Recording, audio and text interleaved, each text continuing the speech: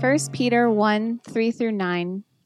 Blessed be the God and Father of our Lord Jesus Christ. According to his great mercy, he has caused us to be born again to a living hope through the resurrection of Jesus Christ from the dead, to an inheritance that is imperishable, undefiled, and unfading, kept in heaven for you, who by God's power are being guarded through faith for a salvation ready to be revealed in the last time. In this you rejoice, though now for a little while, if necessary, you have been grieved by various trials, so that the tested genuineness of your faith, more precious than gold, perishes though it is tested by fire, may be found to result in praise and glory and honor at the revelation of Jesus Christ. Though you have not seen him, you love him. Though you do not now see him, you believe in him and rejoice with joy that is inexpressible and filled with glory, obtaining the outcome of your faith, the salvation of your souls. So good morning, you guys. If you do have a Bible, go ahead and grab it and turn to 1 Peter chapter 1. As we just read, that's where we'll be today. And if you're new here, we want to say welcome. We're glad that you're with us. We're spending the month here, January, to sort of unpack some of our foundational beliefs as a church family. We normally would go through like books of the Bible, but through January, the first weeks of the year, we want to kind of revisit and unpack some of our most foundational beliefs. So a couple weeks ago, we talked about prayer, how we want to always be a church that believes in the power of prayer. Last week, we talked about how the Christian life is a changed life. We also want to believe in the power of the Holy Spirit to change our lives.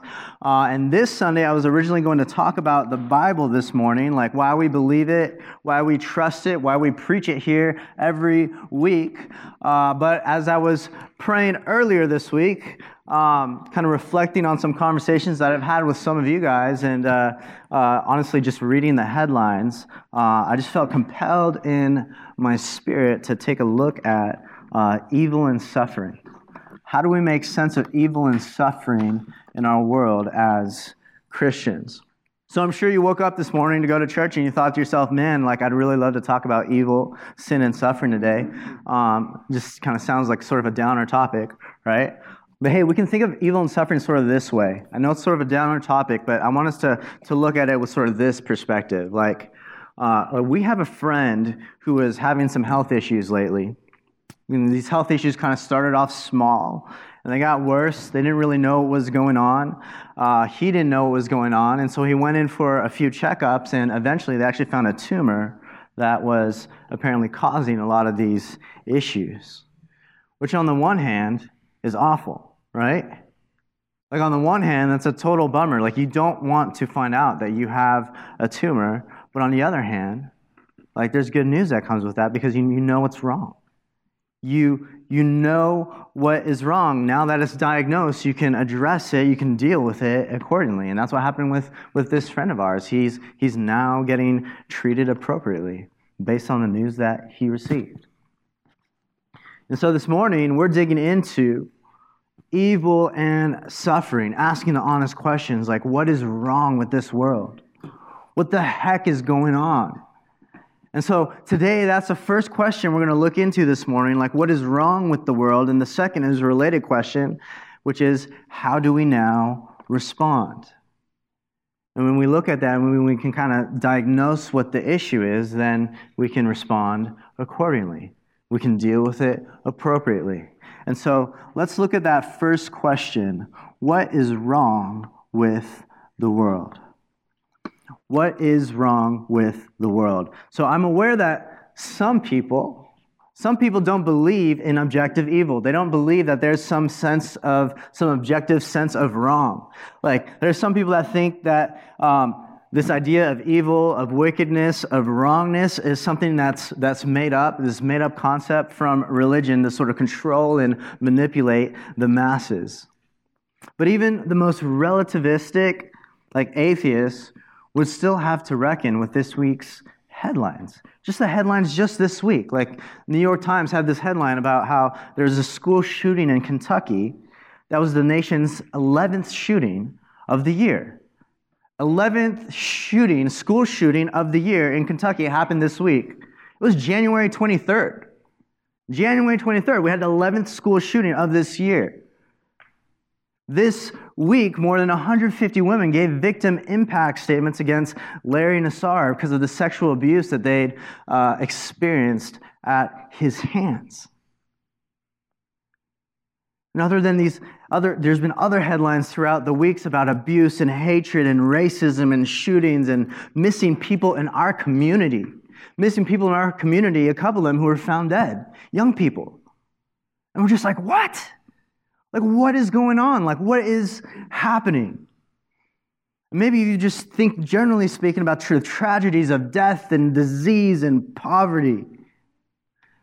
Like, even the guy that would say that there's no objective standard of truth, even the dude who would claim that there's no objective sense that we can say that this thing is wrong, that we can have a sense of wrong and right, the guy who has no universal moral rule to know what is right or wrong, even that guy would have to look at these headlines and say, that is wicked. That is vile. That is evil. That's not right. That's wrong. You see, the one thing that we can all agree on, no matter where you sort of land on the faith spectrum, is that something has gone horribly wrong with this world that we live in. So, what went wrong?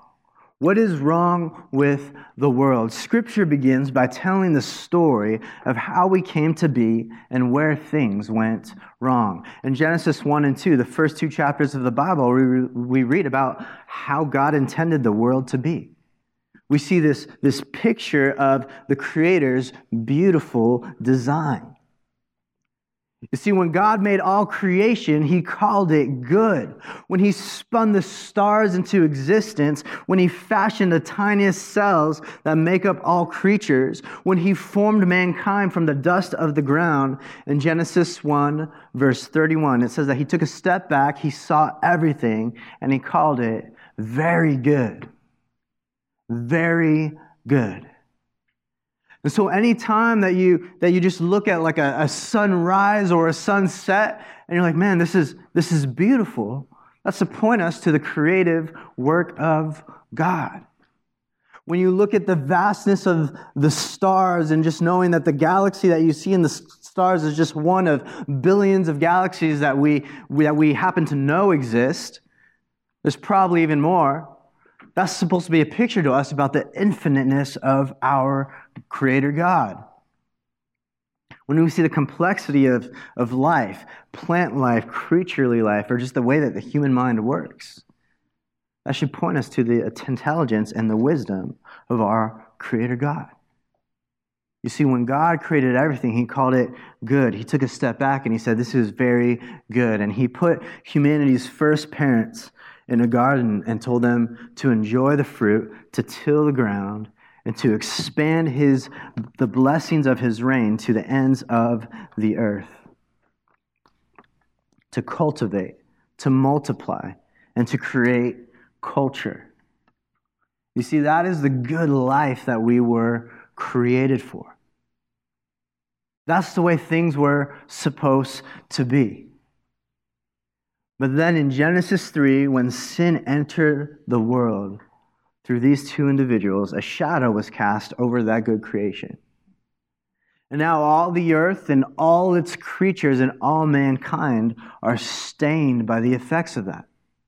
We're all stained by the effects of sin. The Apostle Paul wrote in Romans 5 that through one man, which is through Adam, sin entered the world and stained it. Death entered the world through sin, and now it's spread to all people, and it's spread through creation. This is why Romans 8 says that our souls groan.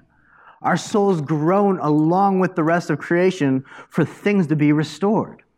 Because there's some innate sense in which we say, this is not how things are supposed to be. Creation knows it. Our hearts know it. By the way, it's okay to groan. It's okay to groan. It's okay to ask questions. It's okay to lament. There's a whole book of the Bible called Lamentations where God's people are literally crying out throughout the book, wondering why they're suffering the way that they are. They're wondering where God is. You see, some people think that, Christianity is naive, that you sort of turn off any sense of reality. That I forget who it was that said that religion is the opiate of the masses. Who just you just ignore the pain, you just ignore what's around you. That's not what we see in the scriptures. I mean, the book of Psalms. There's a reason that those of us who read and visit our Bible from time to time, that we turn to the Psalms frequently when we need a bit of encouragement. It's because the Psalms teach us that it's okay to ask questions. The Psalms teach us that it's okay to ask why. It's okay to ask God, where are you? It's okay to say, please make it stop. Why are things the way that they are? You see, the fallen nature of our world that we live in, it's broken, and this is why we long for something better. This is why we long for something more. And we join the prophets and the songwriters of the Bible in that longing. You see, because sin broke what was good, what was perfect, what was beautiful. And that's what gives us this universal sort of gnawing in our guts that says, there's got to be more to this than what I see, than what I'm experiencing. And so to set us up, that's sort of the big diagnosis for what's wrong with the world. The big diagnosis is sin. That sin has affected, that sin has stained all things. That's the cancer. And so now, how do we deal with it? How do we remove it? If we believe in a good God, how do we make sense of this? And so that leads us to our next question. How do we respond? How do we respond? You see, look, one way that people try to make sense of and respond to the problem of evil and suffering in our world is to deny altogether that God exists. That's one way to respond to it. You just deny that God exists. You see, there's a classic argument against Christianity that goes like this. It says, if God allows evil and suffering to exist because he can't stop it, then he's just not all-powerful. But on the other hand, if God allows evil and suffering to exist because he could stop it, but he chooses not to, then he's not good. Either way, the good and powerful God of the Bible cannot exist. Two problems with this line of thinking. On the one hand, you're playing judge and putting God on the bench to explain things that you're too small to understand. But on the other hand, if you abandon belief in a God, if you abandon belief in God, then there's no higher law. There's no divine law. Then how can you call anything wrong? How can you call anything unjust? How can you point a finger to God or to any deity and say, this isn't right? Where did you get your sense of right? How can you say things are not what they ought to be in any meaningful way? C.S. Lewis, the famous author and thinker and professor, he was an atheist who wrestled with this before he was eventually converted to Christianity. And in his book Mere Christianity, he looks back to the moment that he was wrestling with this, and this is what he writes. He says, my argument against God was that the universe seemed so cruel and unjust. But how had I got this idea of just and unjust? A man does not call a line crooked unless he has some idea of a straight line. If the whole universe has no meaning, then we should never have found out that it has no meaning. Just as if there were no light in the universe and therefore no creatures with eyes, then we should never know that it was dark, because dark would be without meaning. How do you guys know the name Rachel Denhollander? Rachel Denhollander was the first woman to publicly accuse Larry Nassar of the atrocities that he's been in the news of in the last several weeks. She's a hero in the true sense of that word. He'd been abusing countless women from the time they were little girls to young women for years. They found hundreds. Over 150 of them gave their victim impact statements this week. It was like on all the headlines this week. But more than that, hundreds had been affected over they don't even know how long. And there had been this culture created that wasn't safe for her or for any other victim to come forward. And so when she came forward, she knew that there was going to be people that would shame her for it, people that wouldn't believe her, people in her own church that thought she was just, looking for attention, looking for money.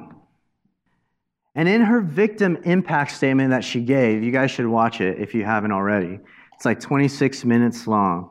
I watched it this week, and in it, there's one point where she says that the one thing that drove her to go to war against this evil, to stand for what was true, was her faith in a good and powerful God, a God who would not let evil go unpunished. And in her victim impact statement, she said directly to him and to the judge and to all in attendance, she said, I know that this is wrong and evil because I know what is good and right. And she shared her faith in front of all these people. She actually quotes this line from C.S. Lewis, saying, a man does not call a line crooked unless he has some idea of a straight line. That's what drove her to respond. That's what drove her to respond into the evil and suffering that she was subjected to in this way and to stand for what is right. Which leads us to the other way that we can respond, which is the other way that we can respond to the problem of evil and suffering is through hope. Through faith and hope in Jesus Christ. You see, if sin is the diagnosis, then Jesus is the cure. If sin is what leaves us hopeless, then Jesus is who provides us hope. That's what she shared about in her victim impact statement. You see, in 1 Peter, Peter is actually writing to people who are suffering. They're getting hammered for their faith. And they were surprised to be suffering. They were surprised by suffering because they'd suffered for so many years, for so many decades. And then Jesus comes. He's revealed himself as the risen Messiah. They have faith in him. They're gathering as God's people. And yet suffering in this world and evil still continues, and they're shocked by it. And so Peter writes this letter. He writes 1 Peter, the letter we know as 1 Peter, to encourage them. And toward the beginning of his letter, in verses 3 through 9, which Michaela read this morning, he really gives a plot summary to help them take their eyes off their present circumstances, to help them see through that and give them a greater perspective about how God is at work in the midst of the evil and suffering that they're subjected to. Now, if you want to understand what a plot summary is, you need to understand that the Word of God is a narrative. It's a story, all right? So the Bible is a story. It's a narrative. It's not an encyclopedia that's arranged by topic. It's primarily a narrative roughly organized from the beginning of a story to its end. And so those of you that were like English nerds know that when you have a long story, like the Bible, a good storyteller will insert at times what's called a plot summary. They'll insert a plot summary at different points because it's easy to lose sight of what's going on. Right? And so you have these plot summaries that kind of summarize the whole point of the story to kind of get you back on track. And the Bible's peppered with these. The Bible's peppered with all kinds of plot summaries, and 1 Peter chapter 1, verses 3 through 9 is one of these places. And it shows us that Jesus provides, in the midst of facing evil and suffering, he provides a threefold hope for his followers. A threefold hope. A hope that looks back, a hope that looks forward, and a hope that presses in. And so that's what I want us to look at for the next few minutes. First, let's look at the hope that looks back. Read verse 3 with me. Peter says, "Blessed be the God and Father of our Lord Jesus Christ. According to his great mercy, he has caused us to be born again to a living hope through the resurrection of Jesus Christ from the dead." So these verses right here, or this verse right here, is Peter's summary of everything that God has done from the time that humanity fell and sin entered the world to the time of the resurrection of Jesus. Peter's summarizing everything that God has done from the fall up to the resurrection for the lives of these believers. And what did God do? It says that He caused us to be born again. He caused us to be born again. Peter's saying this is something that has already happened through the resurrection. He's caused us to be born again. You see, God did the one thing that we could not do, that we could not achieve or earn or ever deserve. Sin brought death into the world. Death that we all deserve by nature and by choice. Sin brought death, but Jesus brings new life. And so we need to be born again because apart from Jesus, we are spiritually dead. We're not just morally impure. We're not just lost. We're not just ignorant. We're spiritually dead and unable to respond to the truth and hope of God's word. But it's in that hopelessness, it's in that blindness and darkness that God sends His Son to die, to suffer Himself, and to experience the weight of evil on the cross for our sins. So when you and I are contemplating the problem of evil and suffering in our world, the one thing that we cannot say is that God doesn't care. The one thing we cannot say is that God didn't do anything. The thing that we cannot say is that God doesn't understand, that He doesn't love us, that He's indifferent. The Holy Son of God plunged Himself into the fiery furnace of our sin, of the world's suffering, and the world's evil. He loved us so much that He was willing to drink the cup of God's wrath, the cup of death, and to feel its sting. Peter says that the reason Jesus did this was according to His great mercy. It was according to His great mercy. You know, I talk to I have a lot of friends that are skeptics or have questions about Christianity, and from time to time they'll, like one thing that I hear again and again is, if God is good, if God exists, then why does all this happen? Why does evil happen? Where is He? It's a great question. But also the point of Christianity is that He did do something. That's why Jesus came. That's kind of the whole point of the gospel, is that He wasn't indifferent, that He isn't a God who doesn't care. He's not a God who's unacquainted with grief. He took it on Himself. He knows what it means to be weak. He knows what it means to suffer. And He did it according to His great mercy, not because we're awesome or special or noble or strong. Living hope is not given because of anything in us, but because of something in Him, because of His great mercy. And so if you want to deal with evil and suffering, then the first thing you have to do as a Christian is to look back with the hope of the new birth. Then you look forward. That's our second point. A hope that looks forward. Read the end of verse 3 again with me. It says that we are born again to a living hope through the resurrection of Jesus Christ from the dead. And then verse 4, to an inheritance that is imperishable, undefiled, and unfading, kept in heaven for you, who by God's power are being guarded through faith for salvation ready to be revealed in the last time. Now look, Peter's talking about a living hope that is an inheritance. So think of this as like a spiritual investment that Jesus secures. It is a spiritual investment that cannot be touched and will never decrease in value. The book of Revelation tells us that one day the new heavens and the new earth will come down. And this world, our bodies, the good life that we were intended to live in the garden will all be restored, will be renewed, and will be beautified.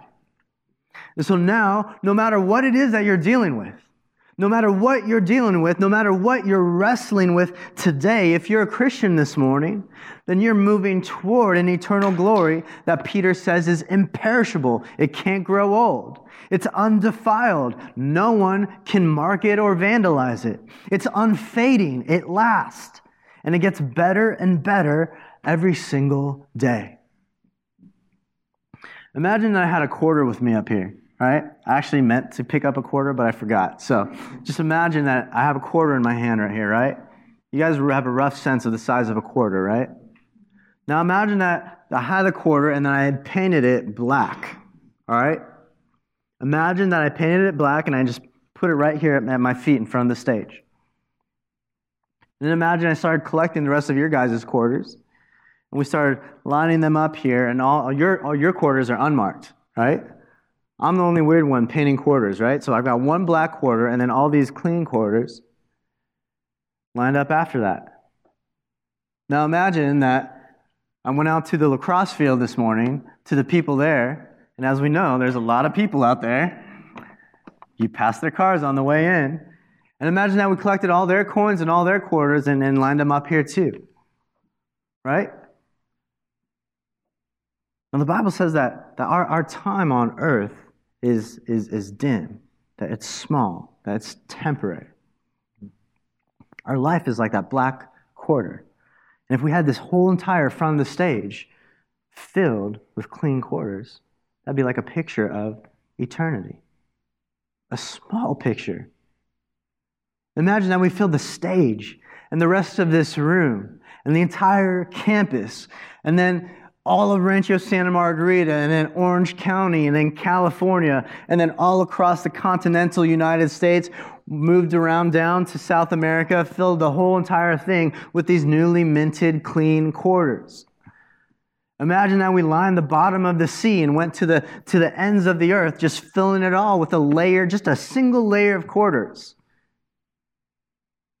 Not even half an inch high, not even a quarter of an inch high, just a single layer. You'd be like, that's still a lot of quarters. But imagine we stacked the quarters up like 10 feet deep, right? And there was still just one quarter that was painted black. Just one single quarter that was painted black. That's the time that we have on this earth. That's the time that we're subjected to evil and suffering and futility. That's the time that creation groans. That single black quarter. And all those quarters around the rest of the planet, 10 feet deep, are even still just a drop in the bucket of what it means to see glory in eternity. C.S. Lewis, again, provides a great picture for us. In the last battle in the Chronicles of Narnia series, some of the main characters had just died, and they didn't know this, right? And they're talking to Aslan, and he's kind of breaking them the news that them and their parents had just passed away in an accident. And the narrator of the story is talking about this shock that they have. And then he says, for us, this is the end of all the stories. This is the end. Death is the end to all the stories that C.S. Lewis has been writing about. And then he says, we can most truly say that they all lived from this point happily ever after. See, but for them, it was only the beginning of the real story. All their life in this world and all their adventure in Narnia had only been the cover and the title page. And now, at last, they were beginning chapter 1 of the great story, which no one on earth has read, which goes on forever, and which every chapter is better than the one before. This is the inheritance, the unfading glory that is imperishable, undefiled, and unfading. You see, if the resurrection of Jesus is true, then all that is sad will come undone. Life has triumphed over death. Mercy and grace has triumphed over sin. And goodness and beauty and truth will rise from the ashes of evil and suffering. So Peter says, we look back at what Jesus has done. We look ahead to our living hope and inheritance. And lastly, a third point under this question, we have a hope that presses into the present. Hope that presses in. Read verse 6 and 7 with me. Peter says, in this good news you rejoice, though now for a little while, if necessary, you have been grieved by various trials, so that the tested genuineness of your faith, more precious than gold that perishes, though it is tested by fire, may be found to result in praise and glory and honor at the revelation of Jesus Christ. Here Peter describes where this hope that we have as Christians gets its teeth in the here and now. Here he explains where our hope gains traction. He uses the words grief and trial and tests, which honestly are not super exciting words, right? No one wants to sign up for more grief and trials and tests. But what is it about these words that he's getting at? Read it again with me, verse 6 and 7. He says, in this hope you rejoice, though now for a little while, if necessary, you have been grieved by various trials. Verse 7, so that the tested genuineness of your faith, more precious than gold that perishes, though it is tested by fire, may be found to result in praise and glory and honor at the revelation of Jesus Christ. You see, when Peter uses the phrase, the tested genuineness of your faith, more precious than gold that perishes, though it's tested by fire, what he's getting at there, what he's talking about with that phrase is really the process that metal goes through when it's tempered. You see, when a goldsmith first works with metal, it's in like an ore state. That's what we call it. It's an ore state. An ore isn't usable because it has imperfections. It has no strength. It has no beauty. Has no luster. Some of the ladies in this room are wearing jewelry made of gold or silver. Some refined metal that has been tempered, right? You're not going to see ore hanging around someone's neck. And that's because the metal needs to be refined. It needs to be purified. It needs to be made beautiful. And so what a goldsmith will do is he or she will add white-hot heat to transform that metal ore so that its nature can be changed, can be purified, can be made to look more beautiful. And look, when you come to new faith in Jesus, when you come to new life in Jesus, you're like a piece of ore. There are times where you'll struggle in your faith because of suffering that you're enduring or because of evil in the world that you're wrestling with in prayer. But the Holy Spirit of God is using that to apply the white-hot, boiling heat in those moments to take your heart to places that you never intended to go so that He could produce in you what you cannot achieve on your own. You see, our God is a redeemer. He's a full redeemer. He's a zealous redeemer, and He's committed to His work of renewal in our lives and in the world. He will purify and strengthen you as you reckon with these questions. See, we don't have to question whether God is attentive or whether He's good or whether He's faithful. Like He is. In the moments where we do wrestle with Him in prayer, where we feel the grief of loss, of weakness, of pain and suffering, and of lament, those are the moments that the Lord is using to refine us, to grow our faith, to sanctify us, to make us look more like the character of Jesus.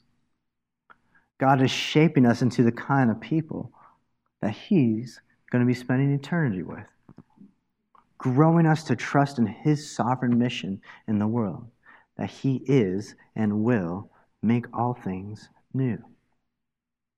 When was the last time that you brought God under the court of your judgment, where you asked Him these hard questions? And again, it's okay to ask those hard questions.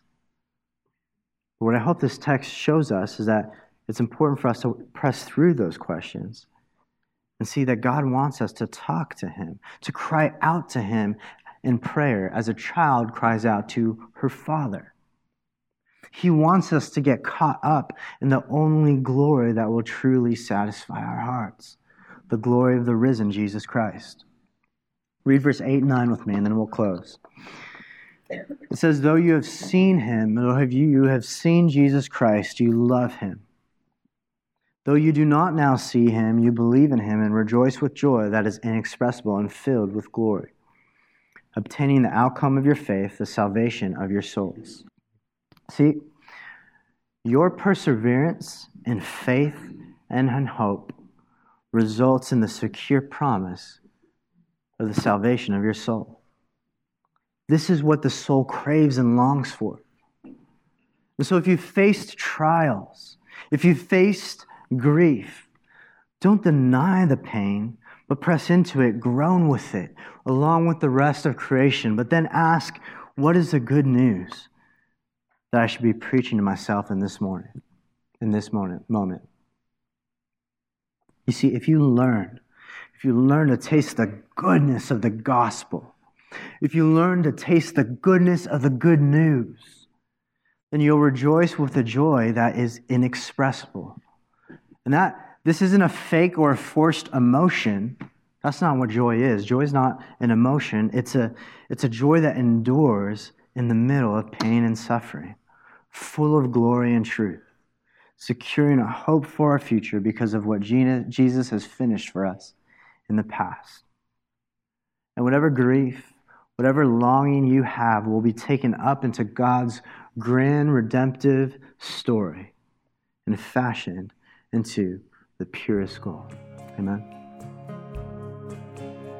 Thank you for listening to the King's Cross Church podcast. We'd like to encourage listeners to be part of a local church gathering. If you're ever in the Orange County, California area, we'd love it if you come by and visit on a Sunday morning. For meeting times and locations or any other information about us, please visit kx.church. There's no .com in that, just kx.church. Thanks again for listening.